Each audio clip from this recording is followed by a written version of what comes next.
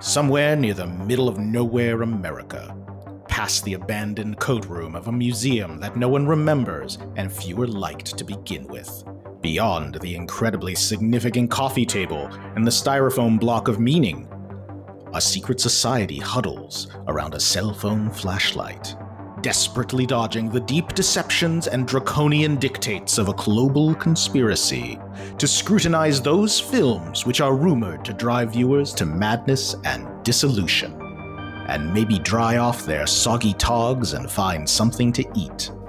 Draw closer, dear listener. Let your trembling ears sup upon the eldritch knowledge of the Cinemania Society. We the fellows of the lenses of Palm do convene to judge if this fine cinema worthy of our esteem, or whether it should cast down worthless hokum. Let us don our friends' judgment. We the fellows... Oh. The story so far. Following a series of visually stunning and elaborate gun battles with mysterious and metaphorical malicious militias, the Cinemania Society is taking it easy in an abandoned art museum and looking at 1985's Angel's Egg, a dense, layered spectacle of meaningfulness from Japan. In a surreal prog rock album cover world, a mysterious guy and a mysterious girl do mysterious things mysteriously and refuse to explain themselves in any way. There are angels, there are eggs, and it's all just so very meaningful. What does it mean? We don't know. What is knowing? That's just mean. We rejoin our heroes as they flee deeper into the museum, scattered and shaken as the metaforces hunt them.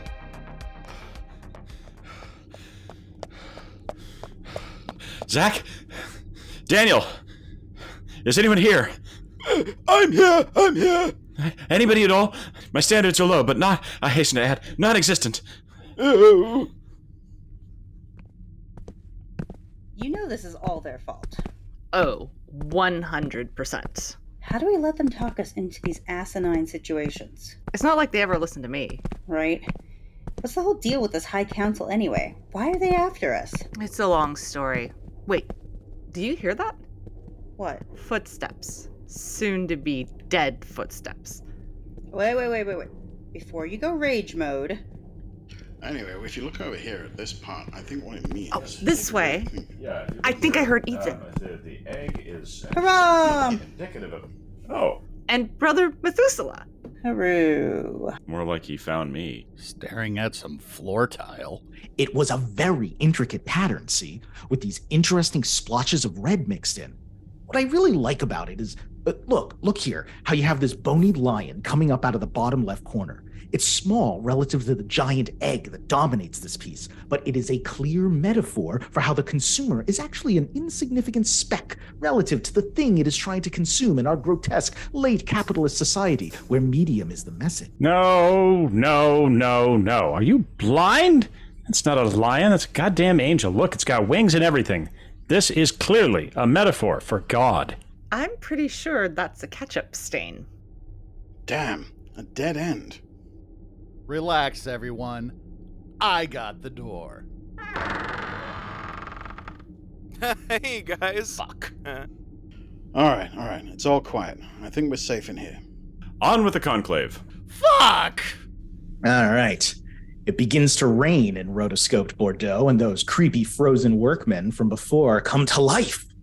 They run past wielding long, rope-wrapped harpoons, chasing the shadows of massive fish. Looks like a coelacanth to me, swimming across the faces of buildings, the road, everywhere. The men chuck their harpoons, but of course, they pass right through. Leave it to this film to make even the most exciting scene, till now, a total blue ball special. Man the harpoons, it's a completely harmless shadowfish. Yeah, again, still trying to figure out why the coelacanth. Are they supposed to, they're clearly supposed to be whalers. You hunt whales with harpoons, you don't hunt coelacanth. They don't grow that big either. They were probably just discovered around the same time he was writing this, so maybe he was just like, hey, cool. I guess everybody was still wowed about the fact that they found this prehistoric fish ancestor that people were like, look, it has fins that are kind of like limbs. Maybe this was the thing that walked on Earth the first time. Right, and they're meant to be like a callback to, biblical times, and like this is an ancient creature that was just a memory and so forth. So he's like, hey, let's get a really old fucking fish. Because the Bible is really good at resolving issues with fossils. Resolving them with harpoons. Right. Also, harpoons, not phallic at all. Oh Speaking no, of Satan placed fossils in order to dissuade people from believing in the Bible. They were put there by Satan. Speaking of which, they smash a bunch of windows and lamps as they chuck their harpoons around. It's all very meaningful and saying something. Probably fuck coelacanth stay in the Devonian era, you bastard protofish. Yeah. Bells ring out in the distance, but Pretty Boy and the girl have fucked off into the wilderness and away from post-apocalyptic Bordeaux. As they move across the windy grassland full of rocks, Girl turns to Dude and insists he promised not to do anything to her egg. Yeah, okay. Presumably, this is hours or days after having met him, but now is the time she decides to set that boundary. Better late than never, I guess. To be fair, after 5 minutes in this place, I would want to smash the shit out of something to just drown out the deafening, endless silence. He looks at her with seeming contempt. He's gonna do something to that egg, just watch. This is why you can never trust close-up magic performers. They come to a cave that looks like it should be infested by xenomorphs. Yeah, really. Oh yeah, no, those are some top-shelf xenomorphic facades to this cave. Which Listen, rotoscoped apocalyptic Bordeaux has a high dollar value. Right? Which would be a welcome change of pace, to be honest. If it was infested with xenomorphs, yeah. Then you'd have to nuke the movie from orbit. It's the only way to be sure. I think we should do that anyway, just to be sure. It's the only way you can be sure. So anyway, so she stands upon the vertebrae of some vast beast, and they look at a huge, organic-looking bas relief of a tree on the wall. He says he's seen something like it a long time ago, a huge, life-sucking tree that swelled into a black sky holding a giant egg with a giant bird sleeping in it. Okay, the girl wants to know what happened to the bird, but Pretty Boy here says it's still there and dreaming. So in that tweet. On that tweet, the girl wants to know what the bird's dreaming about, but Dude wants to know what's in the egg. The whole conversation is pretty egg-centric. I'm ashamed of myself. One thing's for sure, Cthulhu this ain't. I mean, like they get the, what is the giant sphere supposed to be Cthulhu? Or is the giant sphere supposed to be the egg grown to full maturity? Or anyway, there needs to be more Cthulhu in this. Like, given all of the giant depth, imagery and things rising from the deep and post-apocalypticism, and there needs to be fucking Cthulhu stomping around. Well, you want Cthulhu in everything. Yes. I mean, like, you watch The Truth About Cats and Dogs, and you want Cthulhu in that. I mean, you know what they say. What has fallen asleep while watching endless art house cinema can never truly die. I think there needed to be more Cthulhu in Eat, Pray, Love. eat the world, pray, love. No, there needed to be Cthulhu in Love, Actually. Wasn't that Bill Nighy? No, that was Hugh Grant. No. But I'm saying Cthulhu in that movie was Bill Nighy. Anyway, okay. So elsewhere, they ascend a spiral staircase that is absolutely lined with more water-filled flasks and decorated with the bones of vast creatures. There's loads more H.R. Geiger-esque wall decor, I'm telling you. Girl sets down her flask at the end of a long, long line of them, which finally explains her obsession. I guess she's been at this whole flask-filling, collecting thing for a good long while. Glassware and harpoons, that's what Bordeaux is known for. It's like Heisenberg from Breaking Bad just like left all his detritus around. Pretty Boy wants to know if she's been here as many days as Bottles. We feel like we've been here that long. He says he's forgotten where he's from, but admits he might never have known at all. She wants to know if he'll be going away. Tired out from all that talk. I mean, we're talking a solid 10 or 11 lines of dialogue between them. That's a lot. They switch back to contemplating the ring some more. A lot of meaningless dialogue. Good contemplating going on right there. Some real solid contemplating. Yeah, no, like gold star. Eventually, the Pretty Boy gets his wind back and recounts the story of the flood in Genesis. You know, the one about God's wrath and regret of creation when he brought the rains. Not just down in Africa, but on everything, everywhere, all at once. But this is the early version, the depressing one that didn't test well with audiences. Instead, the doves Noah sent out to test for land never came back. The people waited and waited, just growing up and living on the Ark for years and years. With what food and water is clearly not important to this story, but eventually, so much time passed, everyone forgot about the doves and the flood and the world they came from entirely. Also, all the animals on the Ark turned to stone, which is just fucking wild. I don't remember anything about flesh to stone in the Bible, like no Medusa action whatsoever. Oh, no. I mean, there was not. He's making it up himself to fit his imagery. But no, I think the deviation is intentional. Improvising on the Bible, just like DIY Zen koans. Anyhow, Pretty Boy says it was so long ago he can't remember where and when he saw the giant bird fetus and life-sucking tree. He and everyone else who survived have been drifting around on that giant spherical Unicron Ark with its millions of petrified people and animals for so long that he suspects it may have all been a dream. Like the fish shadows the fishermen specters were chasing, really just the lingering memories of a dead person. Or maybe nobody exists, and it's just raining outside. It can't be that simple. You think that's a head scratcher? I'm still trying to figure out if I'm too stoned or not stoned enough for this shit. Not stoned enough by far. Yeah. No, but that's what I mean. Like, I think this is all really, really intentional. No, I think honestly, this is one of those movies that you really do have to be on mushrooms to get the full effect of it. It's like you don't understand why Pink Floyd sounds the way it sounds like until you're on a good dose of mushrooms. And then you're like, I get it. Oh, I get it. Okay, cool. This is why this is the way it is. All right. Okay.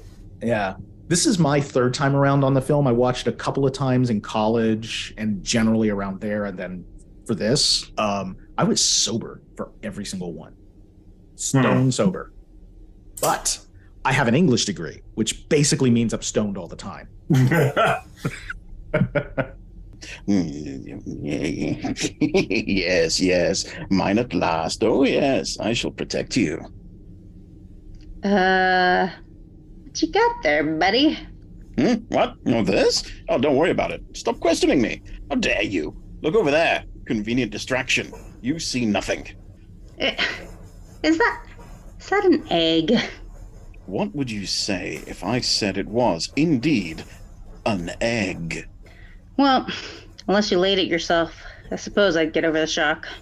I found it on a plinth.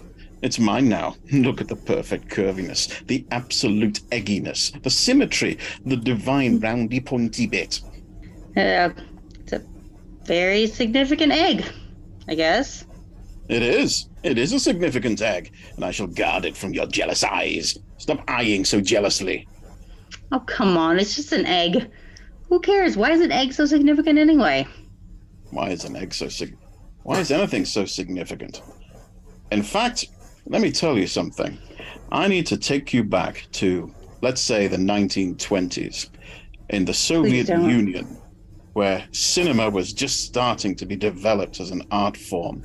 There was a director, possibly one of the first real directors to ever exist, called Lev Kuleshov. Now, he was the teacher of Eisenstein. He developed film theory. He developed the idea of there being a film theory. And he came up with something that was later called the Kuleshov effect. Let me describe it to you. I show you a picture of, let's say, a beautiful hot dinner, and then a picture of a happy-looking family. Now, putting them next to each other makes you think of plenty and good times and everyone getting lots to eat. Now I show you that same picture of a dinner. Then I show you a picture of a starving peasant. Putting them next to each other suddenly creates an image of injustice, hunger, poverty. The thing is, when you put things next to each other, the context actually creates meaning. Kuleshov discovered this, and it later became the basis of Soviet montage cinema. You create context by putting things next to each other and creating meaning out of it. In Angel's Egg, there are all these images. They're images we've all seen before from Judeo-Christian imagery. The egg, the man with a cross, the wounded hands, water, carrying water, heaven, earth, angels, statues, evolution, the flood, the fish. These are all images that, when put together into a narrative, create what we think of as the Judean-Christian mythos. What Mamoru Oishii has done is taken these, snipped them apart, and put them next to each other in a kind of mental Kuleshov effect to create a new context and a new meaning. That's why there are all these ideas of faith that we all recognize, but they're out of order. They're put in different ways together, and so they're creating a completely new meaning in the eyes of the audience. It's all done to create a new mood, a new kind of significance. Now, this means that, in my opinion, this is not, in fact, a film about faith at all. This is an artistic response to faith. It's taking the ideas and the images, cutting them up and creating a montage out of them to create a totally new thing. And so if you look for an exploration of faith, you won't find one, because all of the ideas are in the wrong order and in the wrong places. But they're creating a new context with each other. So the mood of the thing is kind of faith-based, but it's totally new. It's a Kuleshov effect. That's why the egg is significant. Huh? Anyway, that's how I see it. And hey, where did it go?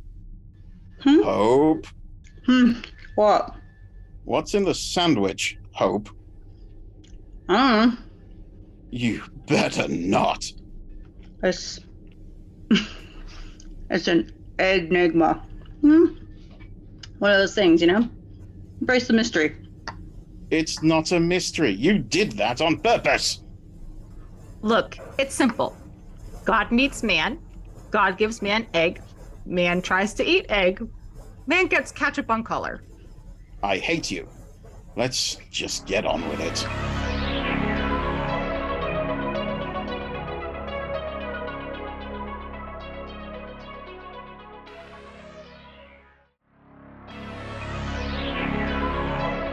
Bathroom break. How old was that egg you ate? Ha! That'll teach you. It's dangerous to go alone. Take this. A library card? Seriously? He just wanted to make an old video game reference. Worth it. I'll go with you. Thanks. I really just needed a break. Oh, hey, look at this. Is that an actual painting? Yeah, of a library. It kind of reminds me of Your bookshop. my bookshop. Well, at least this makes sense. Unlike everything in that fucking movie. What was the deal with her putting the egg under her dress all the time? Isn't there a better way to carry an egg? Ironically, when I first saw the film, I thought she was pregnant until she took it out from under her dress. And I'm like, oh, an egg. I mean, that can't have been an accident that she looked pregnant carrying the egg around. There's so much parallel between this faith that she has and she wants to protect the egg, but she doesn't. When he asked if she wanted to know what's inside, she said no, like she wasn't ready to see what's inside. And you can draw a lot of parallels between that and actual, human pregnancy. I've been there, and I remember there's only so much you can know and so much you can see. You have to have a lot of faith in what the outcome is going to be. And as much as you do want to see what's in there, you also don't, because while they're in there, they're safe and they're protected and they want for nothing and they need nothing. Everything is provided instantly and they're comfortable. And as soon as they're out, it's so much more effort to keep them safe and keep them comfortable. And they're in this big, scary world. So as much as you want to see what's in there and you want to know, at the same time, you want to keep it in, keep everything there and keep them safe. And I wonder if the creators of this movie thought, I'm sure they thought of some of that. There's this, it's a juxtaposition. You want to see them and know them, but you also want to keep them in there and keep them safe. She doesn't want to open the egg because everything in there is safe. And once you open it, it's there's so much more you have to do to keep it alive. So like it's kind of the same as like blind faith. Like you can have blind faith in something and you don't have to confront any facts and you can just believe it. But as soon as it's like there's a lot of Christian symbolism in here and people have faith and they believe, in Christ and God and whatever. But if they actually met God or they met Jesus, then they'd have to confront, well, is this person real? Are they not?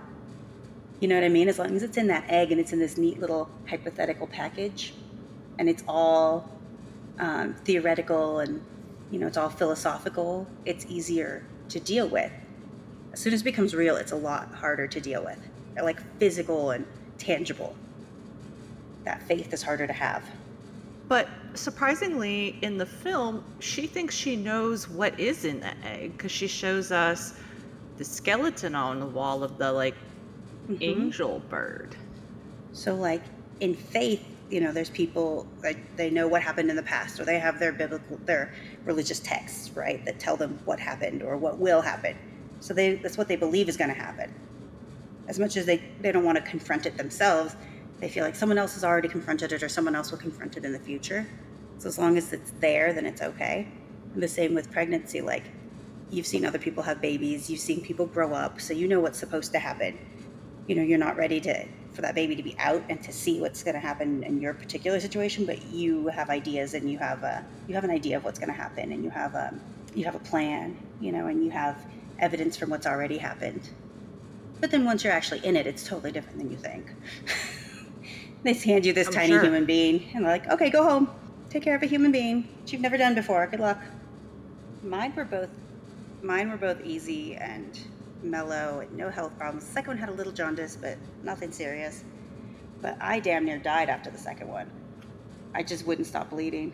So for like 3 days, they're like watching me. You're still really pale. Is that an analogy? Well, yeah. When she cracked open the egg, and what?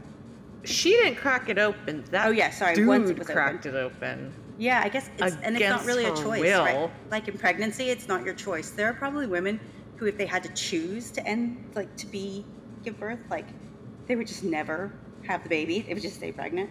It's one of those things that has to happen. You don't really get a choice. So I think that's actually kind of a good metaphor where he broke it open for her. She didn't get the choice. You don't get to be ready or choose unless you're, doing induction or whatever. But you know what I mean? It just happens naturally. And you're not in charge. You don't get to say, oh, I'm ready or I'm not ready, or wait around. And then so the egg is open and it's out, and she's got to chase after it. She's got to catch up and be where everything is, whether she's ready or not. Whether you feel like you're ready for this or not, that baby's coming.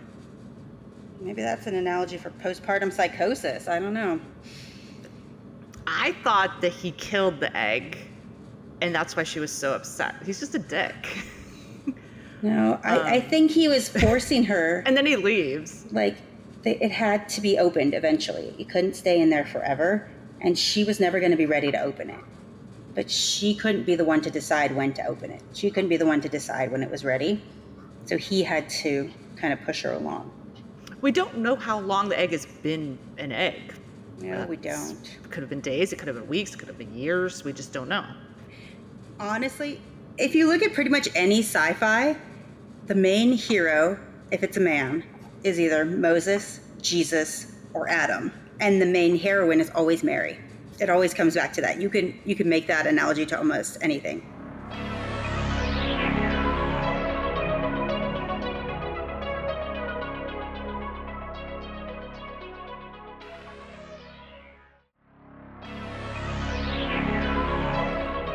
Oh, we better get back before they get themselves killed. Mm-hmm. Oh my God, what the fuck is that? Oh, the roaches in this place are huge. Wait, that's not a Clark Nova. How did you find us? We left that giant mutant cockroach typewriter behind. How long have you been here? I like to lurk in corners. Were you listening to us this whole time? Well, between us girls. Yeah. What did you hear? I'm a mutant insect typewriter. I record everything. That's troubling. So, Ed, huh? This reminds me of when I disgorged my first clutch They were covered in oil and bobbing around. Black and blue and green all over the place. I must have had about 500 of them. I only ate a couple, I swear. Wait, you can lay eggs? All over the place. I thought you were male. Up the walls. Oh, I feed them the black meat. oh, Andrew, let's go. Let's go. Yeah, let's Come on. get out of here. Let's go. Oh. Oh. Wait, no, come back. I have such things to tell you. No one ever listens to the typewriter. Hold everything. I thought I heard something. Brother Zachariah, What? aren't you on watch? Look at this piece, man. The letters that once glowed, the arrow, it points to the left. But you can tell from the subtle curve that if you really followed it, it would lead you in a circle back to where you started. See, this is art. It represents the impossibility of escaping the dharmic cycle of life. All life ends in death, and death makes way for new life. Figures. You'd be obsessed with the fire exit. Yeah, would you look at that? The door. Have you been watching the door? Apparently, yes. Look, it's right here. I can't help but wonder if it would have done us more good if you'd left it standing in the doorway. And I can't help but wonder if you should leave this stuff to the expert. Too late! Too late! They're here! The Metaforcers.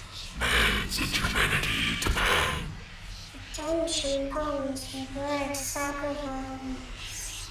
We are all alone in our own world. It's like fighting shadows or battling phantoms or, having a Donnybrook with specters. Take 2 of these and see me in hell, bitch! Does anyone else feel like this whole battle has been kind of a metaphor about violence and conflict being useless or something? That's exactly the kind of attitude I'd expect from someone without a flamethrower. Oh, toasty!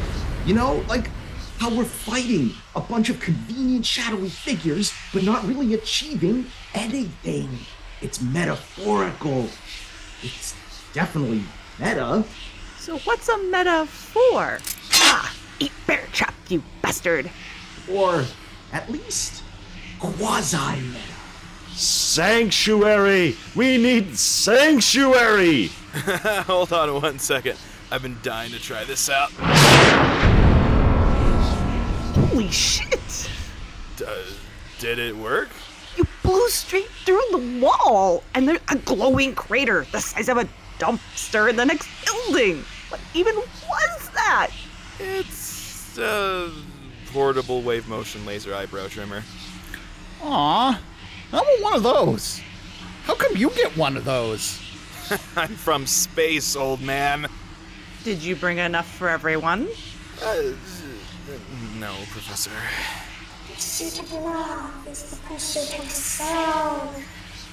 Shit, that barely slowed him down. They're flanking us. We are the sum of our experiences. They're so deep and meaningful. So textured and layered. So ironic and yet so pertinent. Pertinent? They can be pertinent. That's a thing. What are we gonna do now, fellow geniuses? Genii? Geniosos? Hang on a second. I just need to get the pilot light going on my flamethrower. Wait! We can't solve this with violence. We have to look at the deeper underlying struggle. To err is human, but to be human is no error. What the fuck? What is he doing? He's starting to believe. He's an idiot. How you found justice in an unjust society. If you want to hunt like a pack, you must first pack for the hunt. I've read about this. I think he's using the dialectical approach. Is it actually working? I think so. Revenge tastes great, less filling. That That actually makes sense. Get a hold of yourself, man. It's the meta-forces. They're in your brain. Crap, they're regrouping. Try changing it up. Right, okay. A cold heart can warm itself by the fire of companionship with a nice steaming cup of familiar faces. Oh, imagery. I get it. When you died first breath, you gave strength to your thoughts. Nice try, but you're nothing but a tale told by an idiot, full of sound and fury, but signifying nothing. I guess that's one way to put an English degree to use. You work that crippling student debt, baby. Oh, I get it. It's a metaphor. You don't get it at all. That's the best part. You don't have to get it when it's all just a metaphor. Ah, deep. Hold on to your dreams. Never to the waking world. Oh shit, they've got a point. What? Are you okay? We don't even have a chapter house anymore. The easiest lies to swallow are your own. You guys know I don't actually talk to demons, right? At least not regularly. Oh shit, we're losing him. Can anyone else fight them off? Don't look at me. I can't just believe in whatever nonsense I make up. Yes. Death is just a new road if you're willing to take the first step. Oh, please. One step? I can do that. I've been working out. No! Stop him! I've got him. Profligator Daniel, get your head in the game! Can I even call myself a writer? You helped write this bloody script. We've had to put up with that creepy bug typewriter ever since you made it a running gag. Oh yeah. Clark Nova. The truth, baby, is a circle. 2 wrongs don't make a right, but 3 rights make a left in New Jersey. The hero's journey. Wouldn't you like to be a member too? Danny boy, you can do it. Do or do not. There is no try.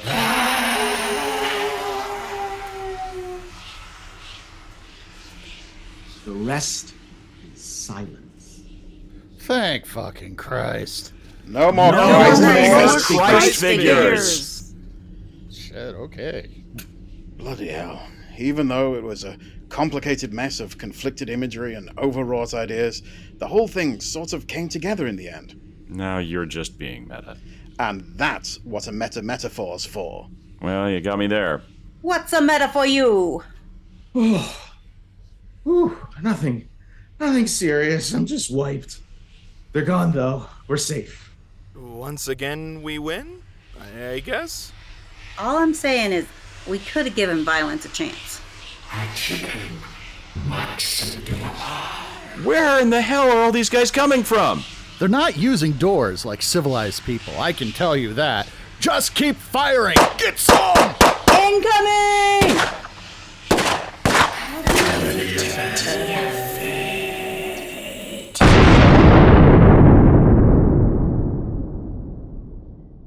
I think they just died? Let's take the win and not ask questions. Come on, we're nearly finished. Anyway, the girl snuggles her egg and insists that the bird is real. She leads him upstairs to the fossilized skeleton of a massive winged humanoid. We get it now. Of course we do. What do we get? I don't get it. We get nothing! Evidently, this is the angel from the title, even if it's clear that the illustrator just adapted that Archaeopteryx fossil everyone's been so wowed about for decades. But the girl has a bold plan for this petrified angel. She's going to keep incubating her egg and put it back, and then the bird will return. Do we care? You gotta have a hobby. I think that's how eggs work. Well, pop Rorschach quiz, hotshot. A wide shot of a Noah's Ark-like object silhouetted against the sky and propped up with timbers all around. What do you see? A metaphor? Your mom? A metaphor for sex. Meaningful things going on all around. Anyway, girl and pretty boy sit by a fire. He asks if she hears something, since her face is pressed up against the egg. She insists she can hear soft breathing and the sound of wings. Hallucination. And that the time is soon. She don't hear shit. So Pretty Boy ought to stick around and see it. Besides, it's warm and dry. But the dude looks like he's thinking about making the world's biggest omelette.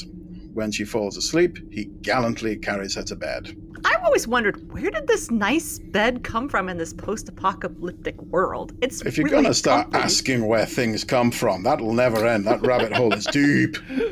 This creeped me out. I don't know if this is intentionally creeping people up, but it gave me the creeps. Yeah, it was kind of, yeah. I still, at this point, wasn't 100% sure if she was supposed to be a child or an infantilized woman, and was he supposed to be a father figure or a love interest, and I wasn't sure where it was going. Speaking of deep themes in anime, you've just hit another one. You could go down that deep rabbit hole for a long, long time.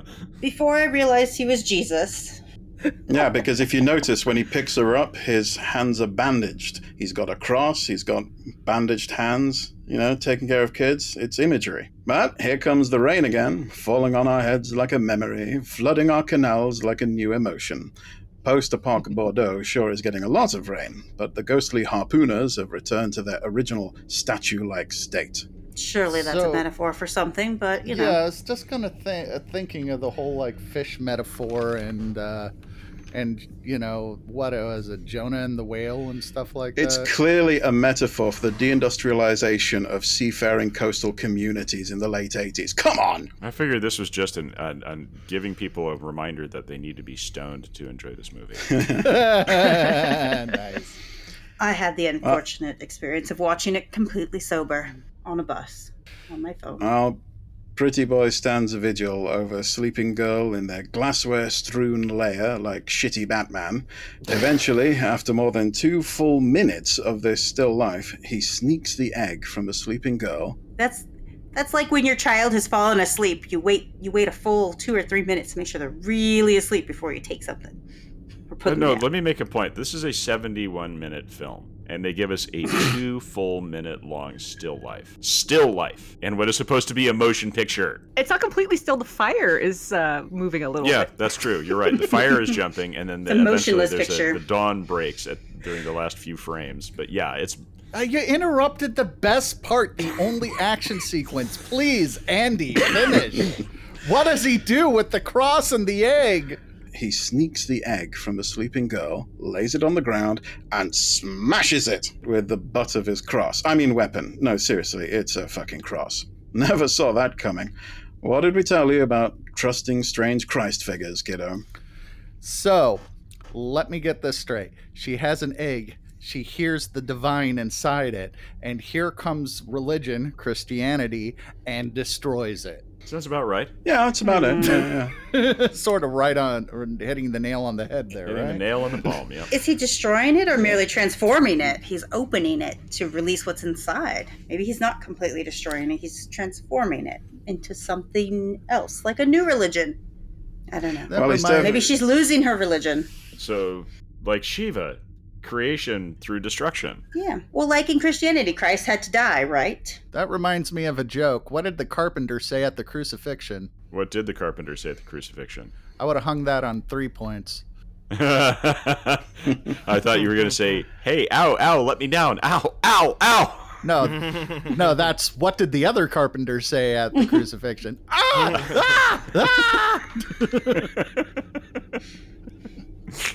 The only thing that she asked this guy to do, literally in the whole film, was not to hurt her egg. And there's not a lot of dialogue. And what does he if do? He's not hurting it? Like, he smashes it. He smashes the shell. We don't know that he destroys what's inside of it. Like, what if it's not destruction completely? We do have a sort of Marcellus Wallace briefcase situation where we never actually get to see what's inside the fucking egg. Ah, what's in the egg? What's in the egg? Just be cool, honey bunny. I'll tell you what's in the egg, Butch. That's pride. that was nice. Anyway, speaking of destruction, the city outside is now flooding, and the statues, or ghosts, or whatever they are up to their chins. Over this montage, we see the waters up to the eaves of the building, so maybe God's pissed about the egg getting smashed. Dude's on the roof by himself, just hearing the girl ask him who he is. Maybe he's the Eggman. Goo goo gajoob. Maybe he's the walrus. The girl wakes up the next morning, just like the first time we saw her. No, seriously, they must have been running out of money and reused the exact same frames. She finds the remains of the shell on the floor and contemplates the fragments dully for a moment before she breaks into sobs and screams we can hear from deep within the Geiger-esque ruins. Hello, I am H.R. Giger. It stands for, hey, really Giger. It's a quote from one of my favorite podcasts. The Cinemania Society? That too, but I was talking about Super Ego. She runs out of the xenomorph cavern, and now we see the life-sucking tree with a giant bird egg looming over the building like a body horror Yggdrasil. She flings herself off a cliff and into a deep ravine. A grown-up version of herself is reflected in the water below and rises up to meet her as she hits the drink. The now woman clutches at the absent place where the egg was as she drowns, bubbles rising to the surface, each becoming an egg as it breaks the surface. Now, if you thought that was bad news, turns out there are already several more fully grown trees holding up eggs. I just wanted to note that this is one of the few times I feel like they actually show they show a woman in anime as opposed to basically an infantilized woman. I don't know. That's one of the things that frustrates me about anime is I don't feel like they show women as women. I don't know what anime you're watching. Just because they have boobs doesn't mean they're not infantilized. Yep. It's called hentai, and it's art. I think you watched Legend of the Overfiend one too many times, Zach. Oh, I agree. We see a high-angle overhead shot of Dude as he walks up to the sea, only now the grasslands are covered in white feathers, and the wind whips them all around him. The weird, sleepy-eyed, shrieking cathedral sphere with all the statues rises from the deep. The ensuing tsunami almost carries him away. We see that among the statues now is featured a statue of the little girl, haloed and clutching her pet egg. See, she's gone to heaven. It's all good. Oh, shit. Okay. I don't know. I think this is a whole metaphor about how she had to crack the egg and see what was in it and, All right, I just got something. So, the rising thing, that's heaven with all the statues there.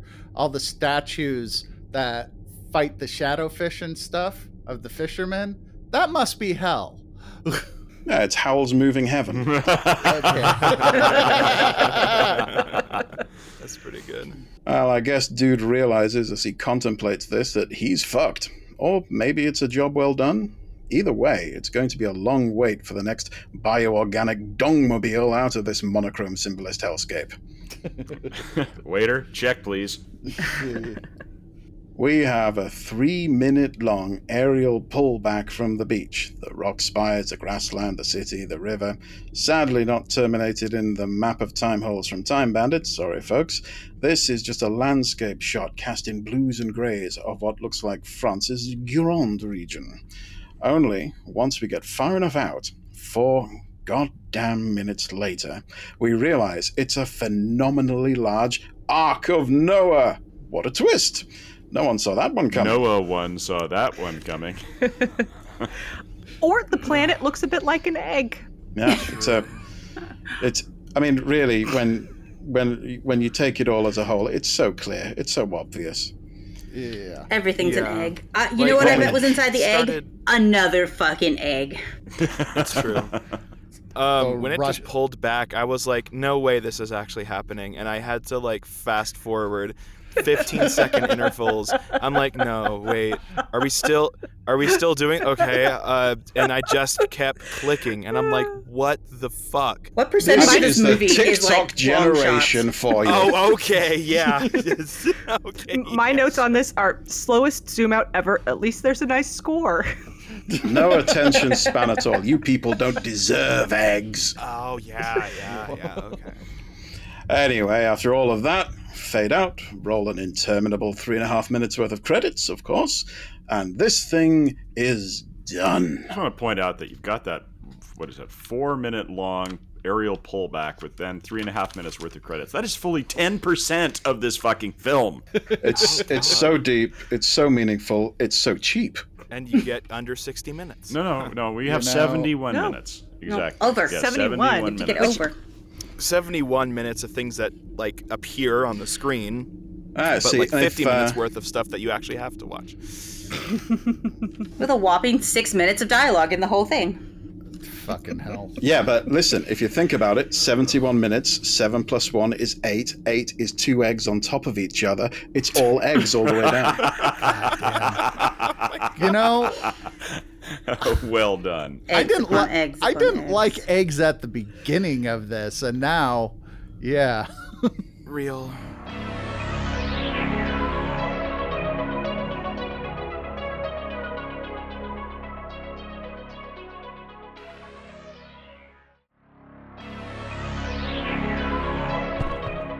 I think we can cut through the cafeteria of dismay. Then it's just the gift shop of melancholy on the left, and we're out of here. Everyone is allowed to get one item, nothing fancy. Ooh, I want a novelty pencil. I want pamphlets. Oh, the pamphlets. Oh, and maybe they have some cool books for my book. Oh, God damn it.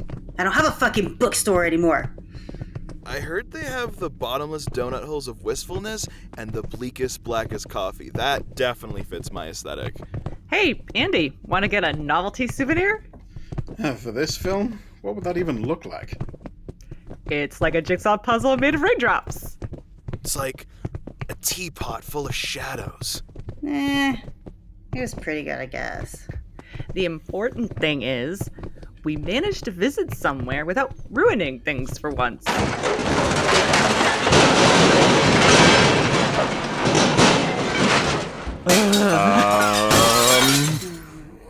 Let's just go.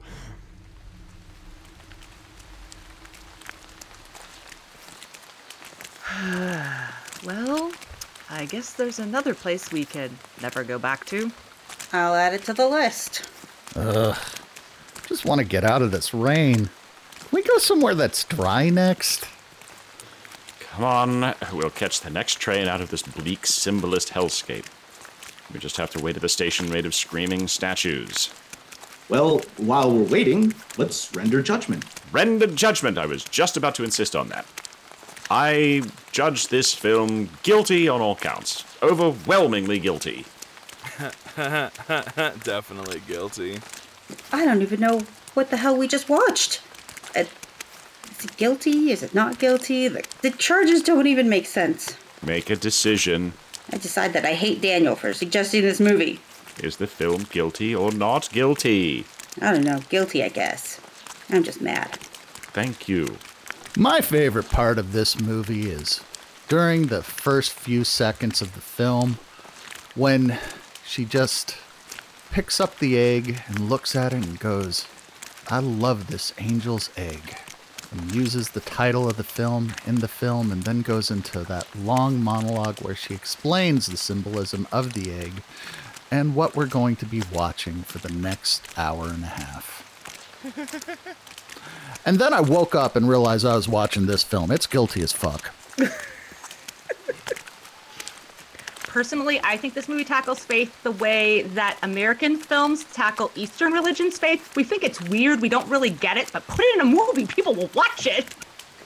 When I saw this, I'm like, what the fuck? I'm like, wow. Oh, really? Yeah, that's pretty true. They totally turned the tables. Like, they're like, it's mystical and Western. These Christians are bizarre. Like, look at all this crazy shit. Let's put it in a movie.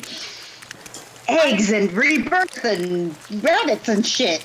And giant arcs and stuff. Yeah, So why not?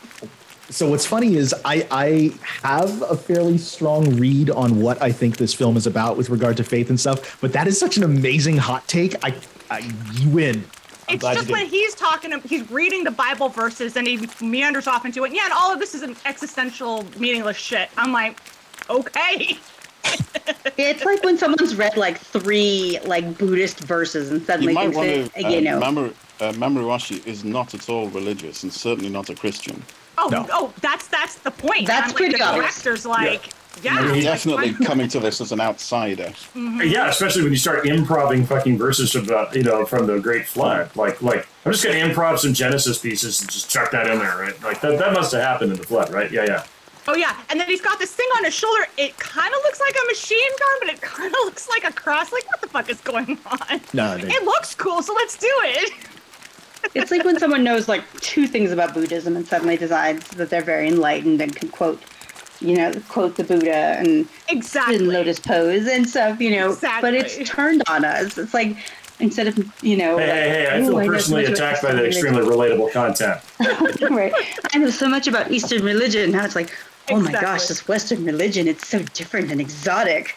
Like being Exactly. exoticized is not something that Westerners are used to. No. Not at all. Though I will say, I think That one is thing. totally what's happening here. It's yes. exoticizing Western religion. Well, yes, I will note one thing where I think it's a yes, but, right? I think there's a reason that he went for specifically the flood. There's a really strong theme in Japanese, pop culture, particularly anime and manga, about post-apocalypse, apocalypse, the destruction of the world, recovery. Even all of their cyberpunk stuff is very like something bad happened and we're kind of putting it back together. We're in the middle of like a slow apocalypse. Yeah, and that's because Akira. It's because of Hiroshima and Nagasaki, right? That is indelibly marked into the Japanese psyche. So Noah is the apocalypse story of the Bible. So there's a reason that one in particular resonated to him. The flood story and Noah were not original to the Bible. It's taken from the Epic of Gilgamesh, which was from Mesopotamia. This flood story has been passed down through generations and generations. It's not Western. It was Eastern before it was Western. Well, arguably the Bible's not Western either. It's been stolen and or borrowed multiple times. The Old Testament isn't technically a European thing either. But yeah, no, your point is well taken. Like there was a thing before the Bible that inspired the Bible. Well, interestingly enough, jumping onto that for a second, looking at the archaeological record, there was an area which is now, I think it's the North Sea, that whole area. Yeah. They've been doing side scanning sonar and they're finding evidence of Neolithic settlements or settlements that were there during the Ice Age. But as the Ice Age was ending, there was a massive flood event, which was, people were being forced out of where they had been living for generations and generations, and all that shit's under hundreds of feet of water now. But that's, they're finding that that may have been, these different, that's why there's flood myths across the world, is because there was a massive flood event that happened when the Ice Age ended. And so many different cultures have this in their memory, sort of etched into the collective human memory. Well, it happened back Racial at the point memory, where we right? hadn't spread out that much. They talk about the cradle of civilization region. That's when and where it happened. And then everybody just went in different directions from there. And they took their little flood story with them. My arm's pumping because here. Japan as well is almost entirely coastal and built on earthquake zones. So massive apocalyptic floods are a huge part of Japanese culture because they happen so often. That too, yeah. But anyway, long story long. But good talk, guys. No, this is good shit. Yeah. Do we want to? I'm sorry to disagree with your interpretation of the religious imagery. No, not at all. No, that's what this is about. That's what this is about. Yeah, no. I'll probably elaborate later. Opinions. I'll elaborate later on what I think it is about with regard to faith and hope and the religion. You're right. The religion. And I think the religion part of it is I think you kind of nailed it, right? That's kind of just like that's kind of a cool thing over there that I can put on top because it has some visuals that will resonate with people. Exotic. Right? It's more about faith and hope than it is about religion. But and Soviet montage. Yeah, and Soviet montage. Exactly. Yeah. Right. But anyway, so and Ethan, where did you want us tanks. To pick up? Steampunk dong tanks. Steampunk dong tanks. That is my new band name. That's it. You got it. Right next to Uranium Playpen. That's which I stole from Jello Biafra. I have to acknowledge it. I thought that was fucking awesome. Okay, I'm going to stop.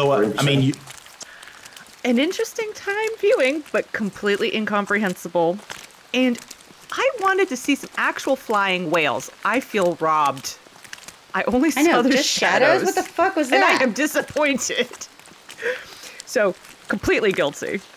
I don't know why it couldn't have been a Dunkleosteus instead of a coelacanth. I would have liked to have seen a Dunkleosteus instead. That would have completely changed the meaning. I don't think he understood the metaphor. All meta you're for. Well, as for me... Metaphor.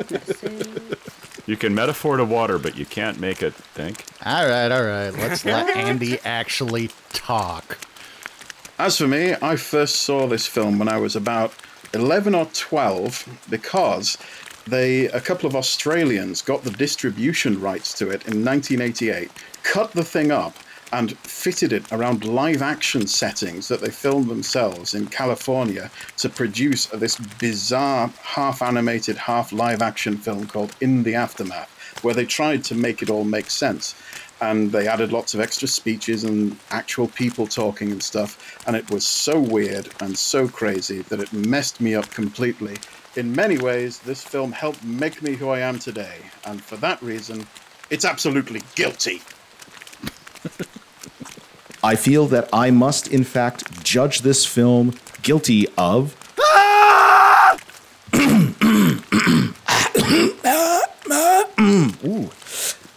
Sorry, something I ate. Guilty. Yes, guilty of Cinemania. In that case, I call this conclave to a close. Clonk, clonk. We'll find you a gavel next time, boss. Thank you. Well, I still don't get it. Look, it's a simple story of... Children are dancing around on the iron chessboard. To the sky! What the fuck? I think it's pronounced coelacanth.